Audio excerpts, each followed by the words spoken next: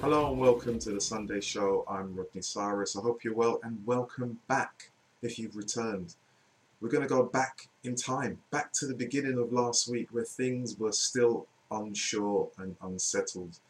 The 2019-20 season was coming to an end and it's now finally over. It ended with all the drama of a big night at the circus. So many people cheering and shouting. No, it was nothing like that. The stadium was not filled. The stadium was very much empty, and because it was empty, all of the supporters, all of the fans, they had their eardrums pinned to the radios, pinned to their car stereos, pinned to their TV sets. Supporters up and down the country and around the world were glued to one of the best leagues in the world, the Premier League, asking so many questions. Who would be relegated? Who would escape?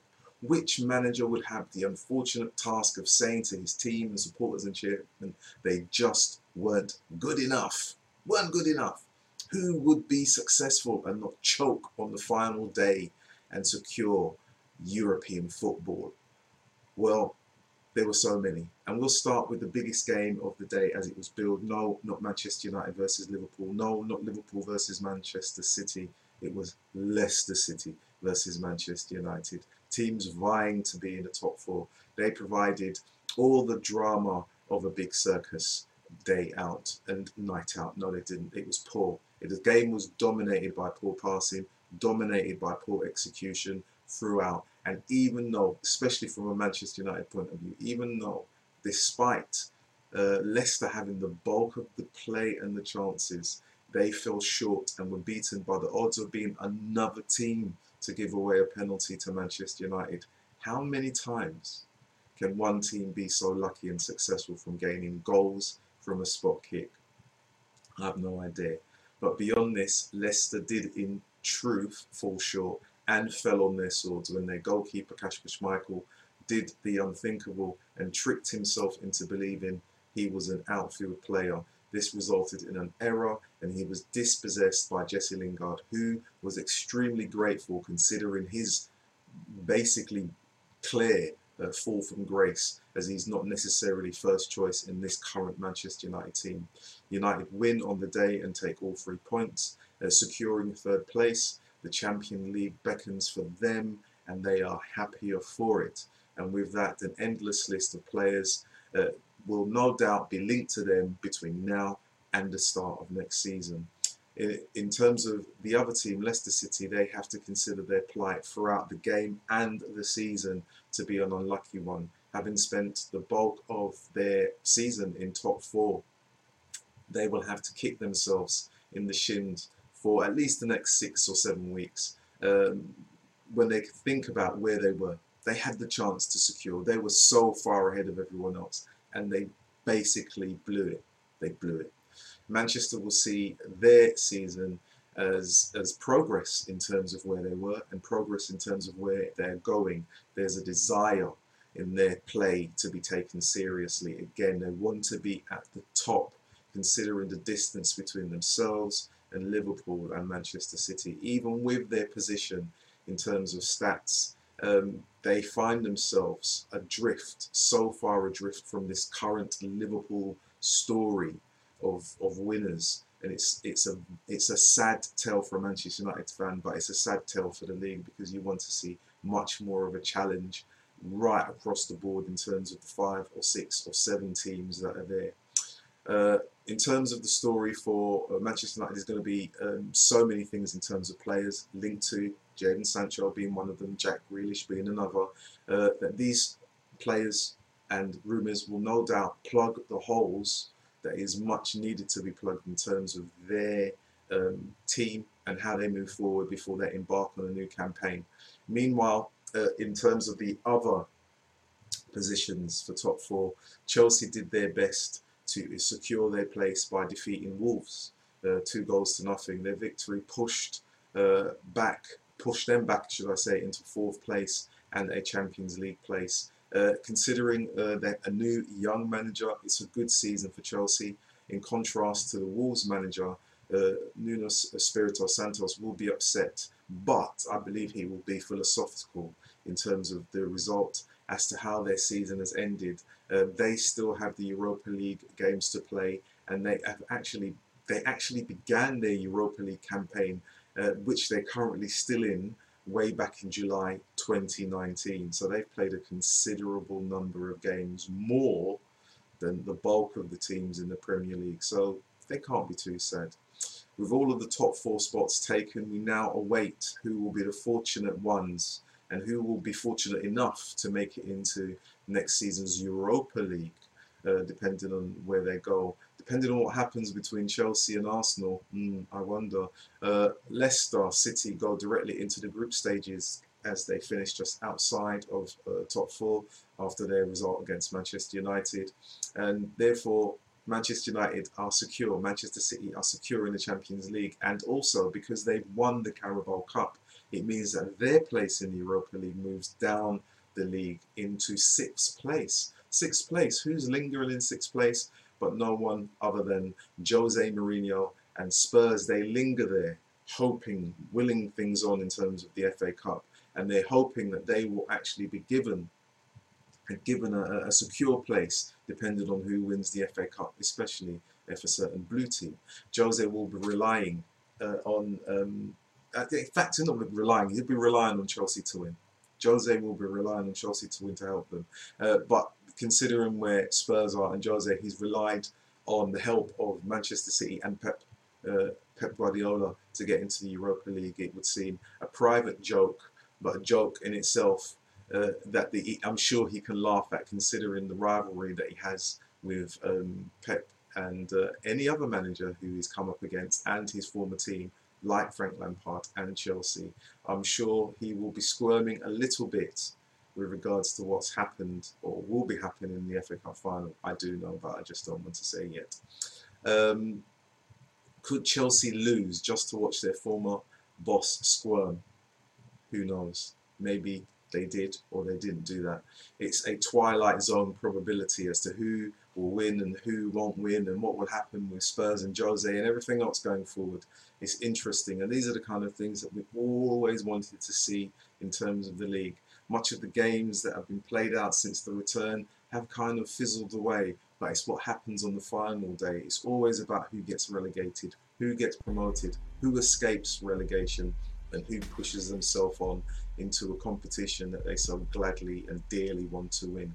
It's going to be one of those funny things. We move away from the start of the week onto the next day. It's Tuesday. It's big news day, Tuesday. Huge news day. Huge. Scornful is a word, and I thought about it very, very much. Scornful, its definition, it means feeling or expressing contempt or derision. And on Tuesday, I felt like this, and many others felt like this. The breaking news, which was on the BBC website in terms of diversity and inclusion in sport, football no less. The Football Association chairman, Greg Clark, said, this is the statement, that he was disappointed in his letter after claiming the professional game, representatives on the FA board blocked a move to try and improve diversity of its members. This would be one of the first in many of the big chess moves of today, right? Despite glaring evidence and reports outlining the lack of diversity in sporting bodies in recent weeks, it was surprising and disappointing to read this article, to say the least. When will the time come for change? Why is it taking so? I'll have to say, why is it taking so long? When will change actually? And to be honest, when I say when is the time for change? Is there an actual time for change? Doesn't change just happen? Doesn't change just take place? Does diversity really provoke that much fear? Does changing the board makeup make it so much more difficult? Does including voices from a broader church, from different backgrounds and different genders and different ethnicities, does it make it that much difficult? You know, this is the same broad church of people who are dealing with coronavirus. There are so many voices dealing with that. Why is it so difficult when it comes to diversity? I said it was Big News Tuesday, and I was upset, and others were upset. Making change won't kill anyone. It won't kill you, it won't kill me, and it definitely won't kill an organisation. It won't. What would it look like if scientists were in charge of improving diversity and eradicating racism? Not politicians, not board directors, not CEOs, but if it was actually scientists who spend their life trying to cure things and eradicate things that harm human beings. Just imagine what it would be like. Would scientists then become figures of hate? Would they be locked away in a dungeon, you know, and no one would listen to them because they're experts? Anyway, sorry, I kind of a little bit heated. I digress. I digress. I'll get back to the FA. Okay. Apologies. The FA and the letter from Mr. Clark show an unwillingness and a slow approach to change, which is much needed and has been called for many times, many months. It's been called for. Okay. Right. In the letter from Greg Clark, he stated that there are a number of options, or there are a number of options discussed, and one of the options was to include Paul Elliott, who is chair of the Inclusion Advisory Board, as a director. Right. So we're led to believe, right, that this was not warmly received. Right. It's not warmly received. For me, Clark's letter set the tone in a big game of chess. Right. That was chess move 1. But in chess move step 2, the EFL and the Premier League then issued a joint statement regarding Clark's letter. And Clark then issued his letter, or a statement regarding his letter, to say something which then allowed the EFL and the Premier League to issue their statement. Yeah, I said it was Big News Tuesday. There were chess moves happening. The EFL and Premier League, a joint statement, stated that Clark's letter did not reflect the true nature of the discussions held at the FA board meeting in the previous week, and that they welcomed his clarification because he made a statement about his letter, which then, you know, called them out. Their statement added it was agreed at the board, in the FA board meeting, to undertake an evaluation of diversity and inclusion within the FA, much needed, in a consultative but efficient manner. Right? I don't know, it sounds like speech for like we're not going to do anything. Who are they consulting with? There are no BAME individuals included in this conversation. The phrase, physician heal thyself, will not be sufficient in this case. It will take outside help. It will require effort from beyond the boardroom. If you have no diversity in a room, those in that room will do their level best not to see things change. What do they mean? Review. What does that mean? No one wants to make way for the other guy. No one seems to want to make way. No one. It's just like there. We're here. We're not moving, and we're not included anymore. Anyway, I digress. Apologies. I digress. I told you it was a big news day, and I was upset. Oh. I was upset. In Clark's letter, Greg Clark's letter, he said that without the support of the professional game and the national game, who have a majority of directors, a review of the FA board composition is not possible. This is what the article goes on. This was in the Guardian. This was in the BBC, and there was also something in the Guardian. The article on the BBC says outlines more from Clark with regards to what was hoped, and the FA trying to examine its own board when there's no real diversity there to examine the board. So you know, when something's sick and you need outside help, you just don't go to where the sickness is. You go to where you go somewhere else. You go somewhere else. There is a blockage with regards to diversity. There is a blockage with regards to inclusion. There is a blockage with regards to actual change that will bring about a diversity at boardroom level, at board level, right? This for me is disappointing. This is disappointing. So much so is about leadership, being a role model, and access, and allowing development to happen, and being inclusive, and education through empowerment and everything, all of those things. To hear what I heard, it was disappointing. Yeah, very, very, very disappointing. And as I don't want to go too much into the whole Black Lives Matter thing, because we know it, for those of us who have been aware of what's been going on.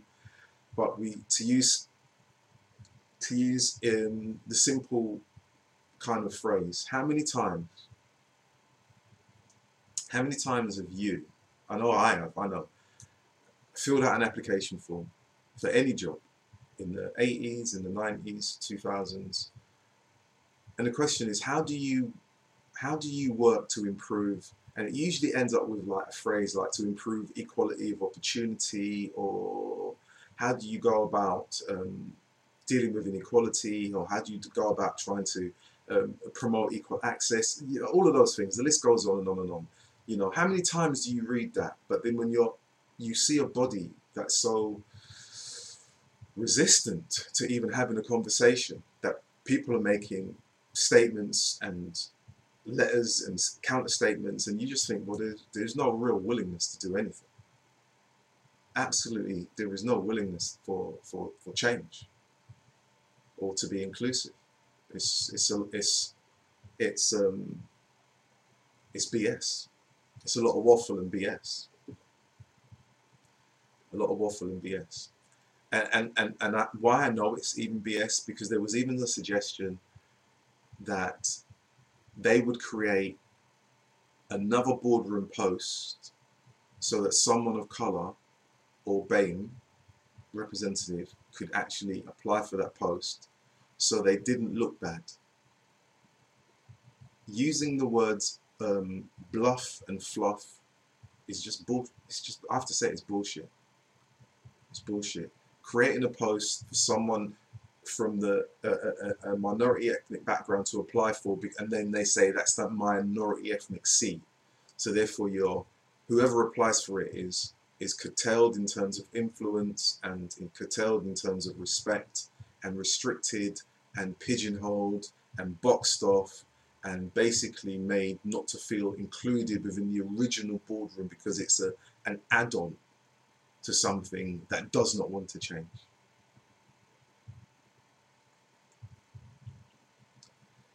Wow.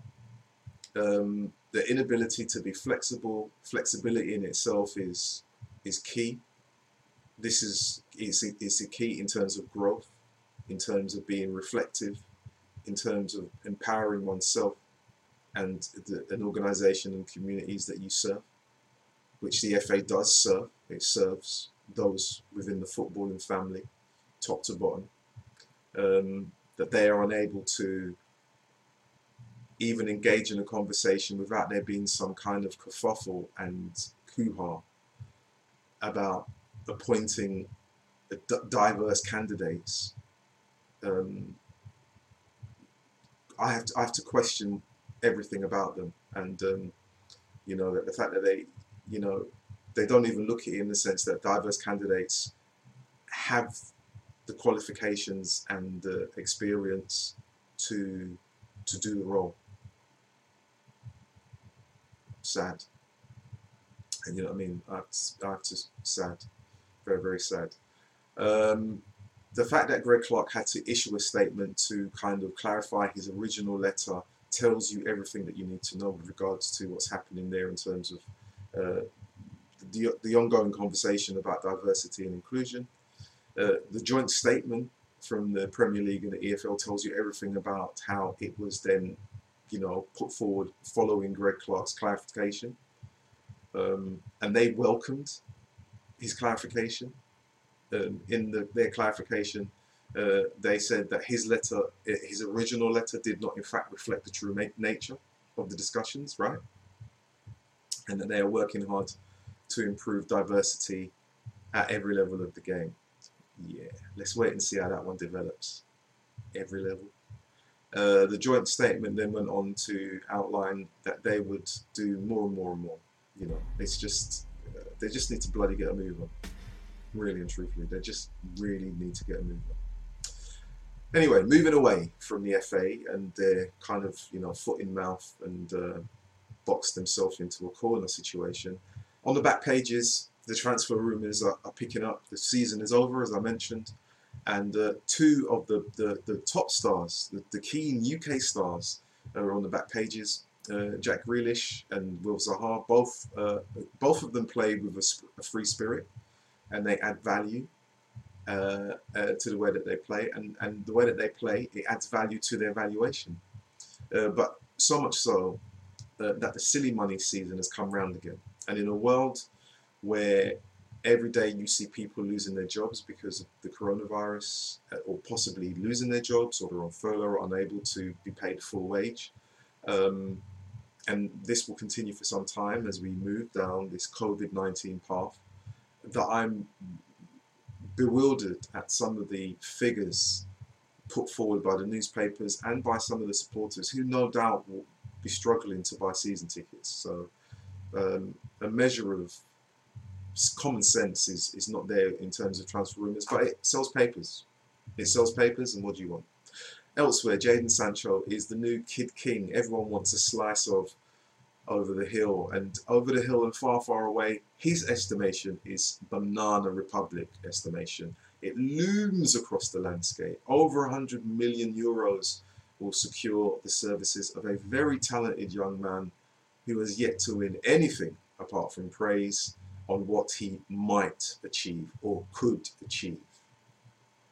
It's like prospecting for gold. Everyone doing that mad rush, hoping to find something.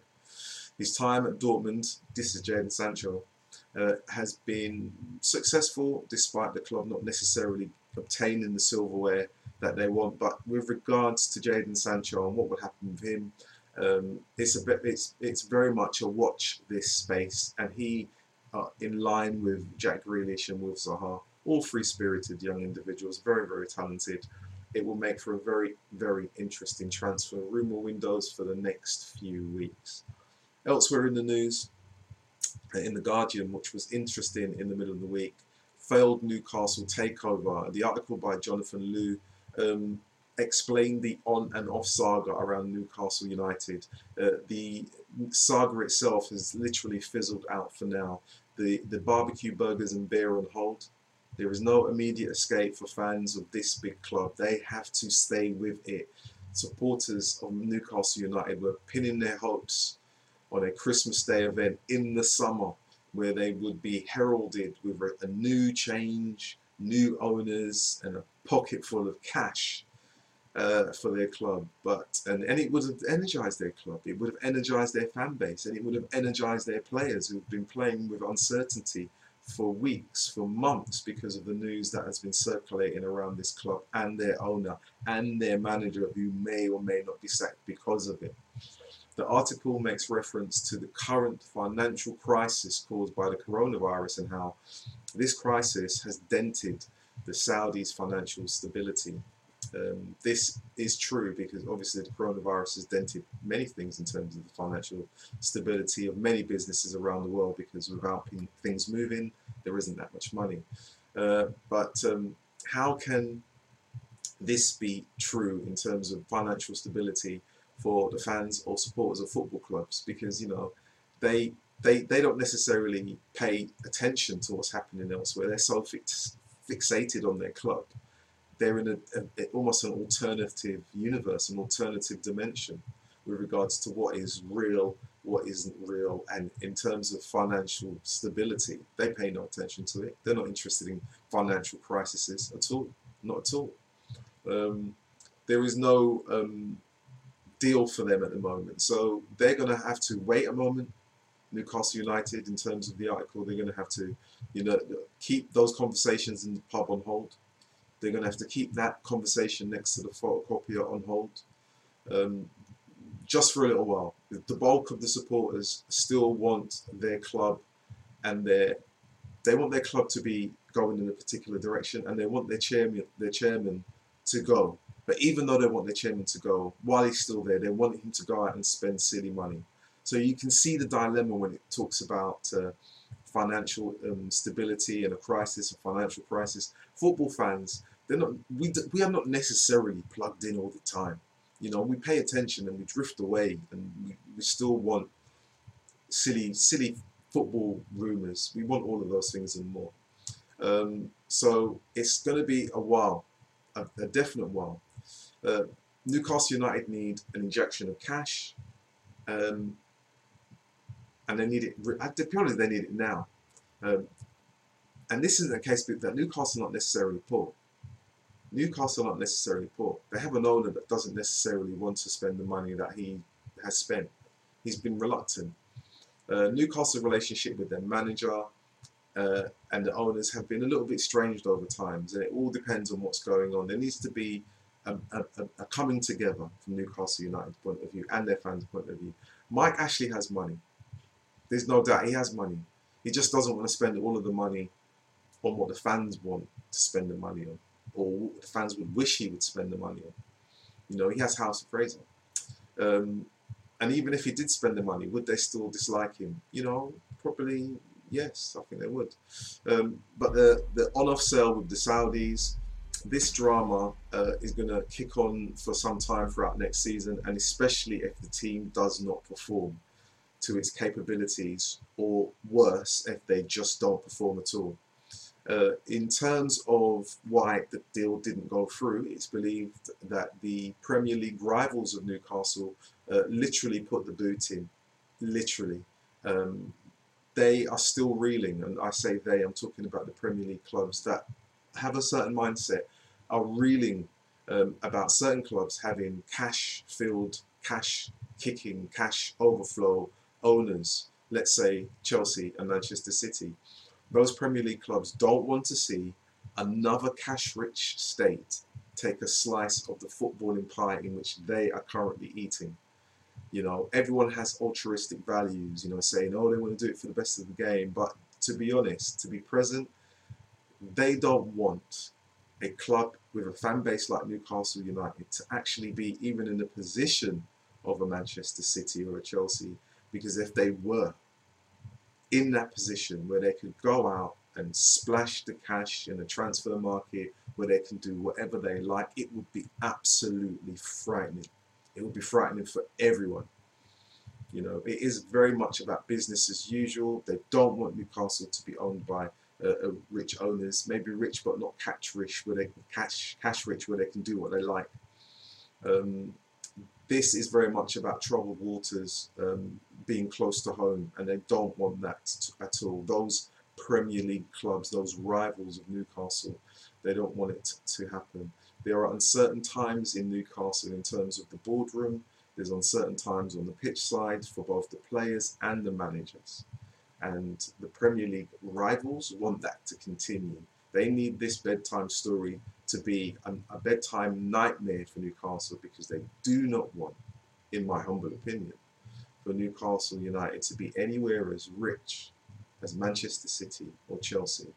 Old money doesn't like new money.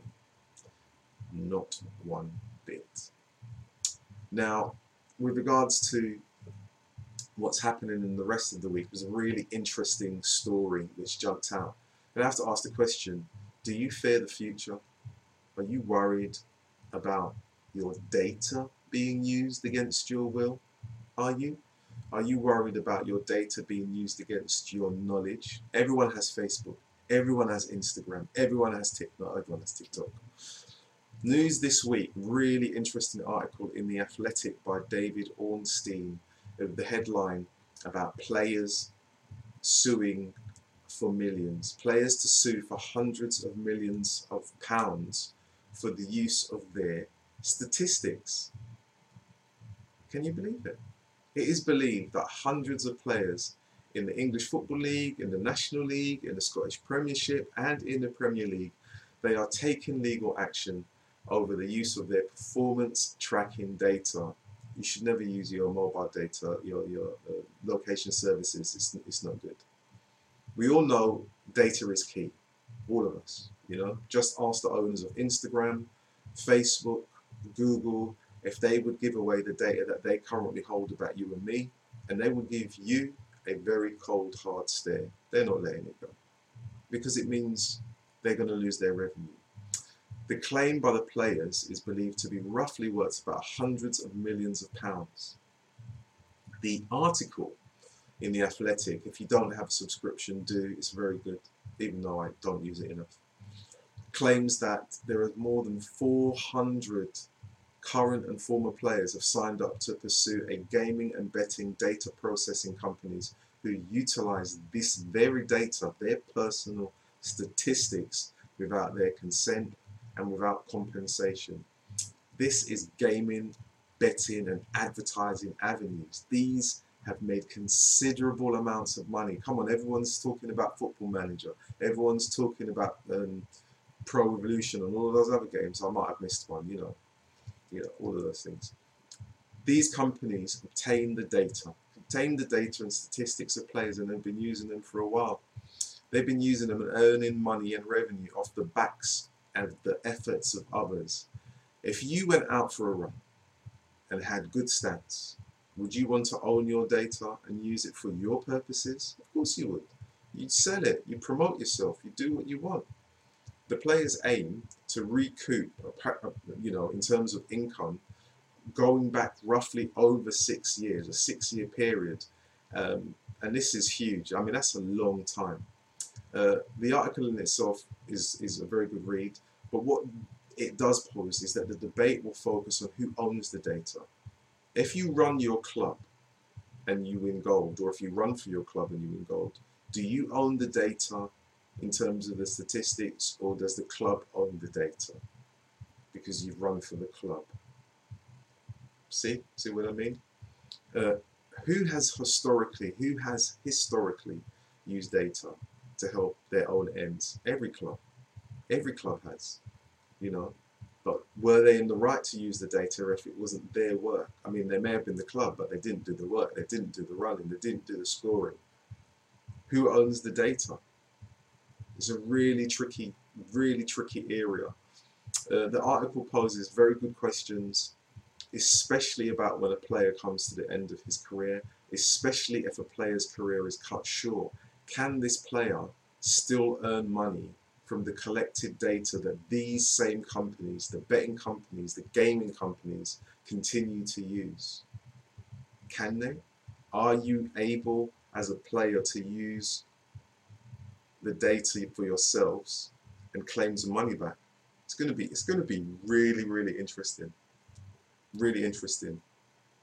The efforts of any individual should be rewarded. The reward should go to the individual. The wealth created, some of it definitely should go to the individual. It should not be harvested off and kept somewhere else and used somewhere else. But this is the world we're living in, where companies collect data all the time. Everyone has Facebook, everyone has Instagram, everyone's showing this. The data is being used and harvested, and no one knows where it's going. No one. These companies do it on a daily basis, and they have so much control of our data. So I can understand why football players, current and former, are trying to push this case forward so that they can actually, one, recoup some revenue, two, secure their future, but three, also kind of secure something in terms of their own rights, their own marketability going forward, should they have the misfortune of having a shorter career than they planned. It will be very interesting to see how this plays out. Very interesting indeed. And this is the funniest story. I'm sorry, it's quite warm. It's quite warm. It has been this weekend. The funniest story this week, I've called it the happy outcast. You know, when you reach the pinnacle of any sporting achievement, you can just stop. You can chill. It doesn't matter if your manager doesn't fancy you anymore, or if the fans no longer bother you for an autograph. You can just simply stop and enjoy life, you know, do what you want to do, see what's in front of you, let the world unfold in front of you, and just take your time and just chill. This is the situation facing Gareth Bale, the one-time hero of Spurs and Real Madrid, the world's most expensive player at one point in time, but don't tell Ronaldo, or the second Ronaldo, definitely. Gareth Bale, despite earning huge amounts of money and accolades at Real Madrid, is at the point in his career where he's happy to stay on the bench. And apparently he's told Ryan Giggs that he is not going to try and leave Madrid. He's happy to stay there and see out his retirement, basically. His country need him for the Euros next year, but will he be fit enough to help them win the competition if he's not playing football, and if he's not happy to try and actually move away from Madrid and play football while he still has life in his legs? It seems that he is hell-bent on looking at the retirement off in the horizon, squinting at it very, very carefully. And he's decided that he just wants to stay on the bench. And he doesn't care if he's going to be rusty. It's unbelievable. I believe in the season just gone, I think he didn't even manage 20 games or start for 20 games, maybe 15. In 15 games is quite, some would say quite good if you're 20, but he's not 20, he's well past that. Life is good for him in Spain. You know, despite the coronavirus, the weather is nice, his family are settled, and he's made enough money that he doesn't have to push himself, and he will just go off and play golf and be a sub as and when it suits him. So, you know, for him, football has definitely made him a lot of money. He's made a good life for himself, and he's now playing on a different kind of pitch, a much bigger pitch, using smaller balls, golf in itself. Anyway, that was it from me. I'm Rodney Cyrus. This was the Sunday show under the umbrella of On and Off the Pitch. I hope you guys have enjoyed this little episode and outing. Please check out the other shows that I've done so far, but also please like, share and subscribe. And if you're listening to this on Apple Podcasts, go on, it's a 5-star review, why not? Until next time, I'll see you later. Bye for now.